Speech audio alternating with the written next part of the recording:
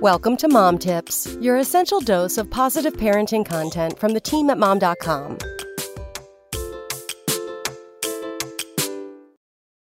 Dear new mama, I want to start by welcoming you to motherhood. It's a wild place here, isn't it? But I know you're busy, so let's skip the pleasantries and get right to it.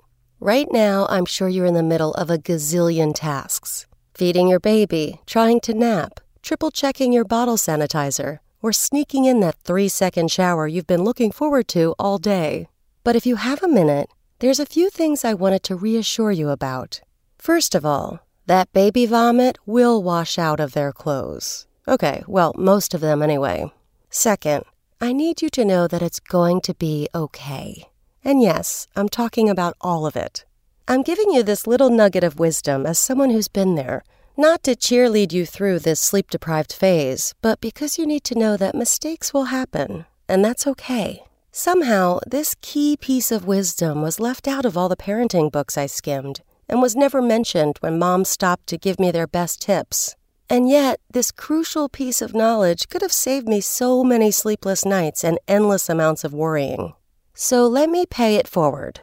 When my son was born, I assumed my parenting instincts would be born with him. I mean, we'd been very attached for 9 months, so I figured this level of closeness would continue to connect us. While I did feel a big, indescribable love for my newborn after giving birth, I was completely surprised to feel no mysterious intuition guiding me down the perfect path of motherhood. Where was that booming inner voice reminding me to actually put diapers in the diaper bag before we left the house? Or tell me my son loved bouncing instead of rocking to help him self-soothe? I was making mistakes left and right, convincing myself that I was no good at motherhood. The fear that I was ruining this whole mom gig played on repeat in my head every day. It magnified every tiny slip-up I made and left me rattled each and every time. Take burping, for example. When my son was first born, he burped easily with a few gentle pats. Then, all of a sudden, he turned into a wailing heap of tears whenever I tried to burp him. Clearly, it was something I was doing, but how could I possibly get this wrong? I asked myself this over and over again and constantly compared myself to other moms who seemed to have things down pat. That's why I want to tell you this little secret. Don't panic. I know, it's easier said than done, but trust me, it's okay if you don't find the best way to burp, bathe, or feed your baby on the first time around, or even the second or third. You will get there.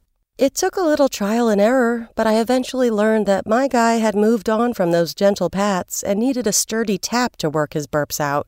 What I'm saying is, all my tiny mistakes weren't that bad. They were my guide to finding our final working solution.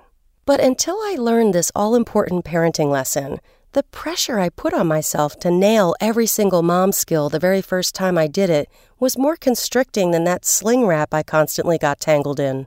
The constant blame and self-loathing only created more stress for me and my baby, making me lose sight of the fact that we were supposed to be a team. Eventually, I learned that my little guy would let me know what worked best for him. I just needed to pay attention to his cues. Once I truly realized that, things just started to click. So, new mama, if you've just skipped ahead to the end here because your eyes have given out in the middle of a 4 a.m. feeding, here's the long and the short of it. It's okay to be okay with the trial and error process of motherhood. Treat yourself with kindness, regroup when you make a mistake, and then try again. Because the answer isn't in being the perfect mom. The answer is in the trying. Signed with much love, a mom who's been there. Come back tomorrow for more mom tips. Spoken Layer.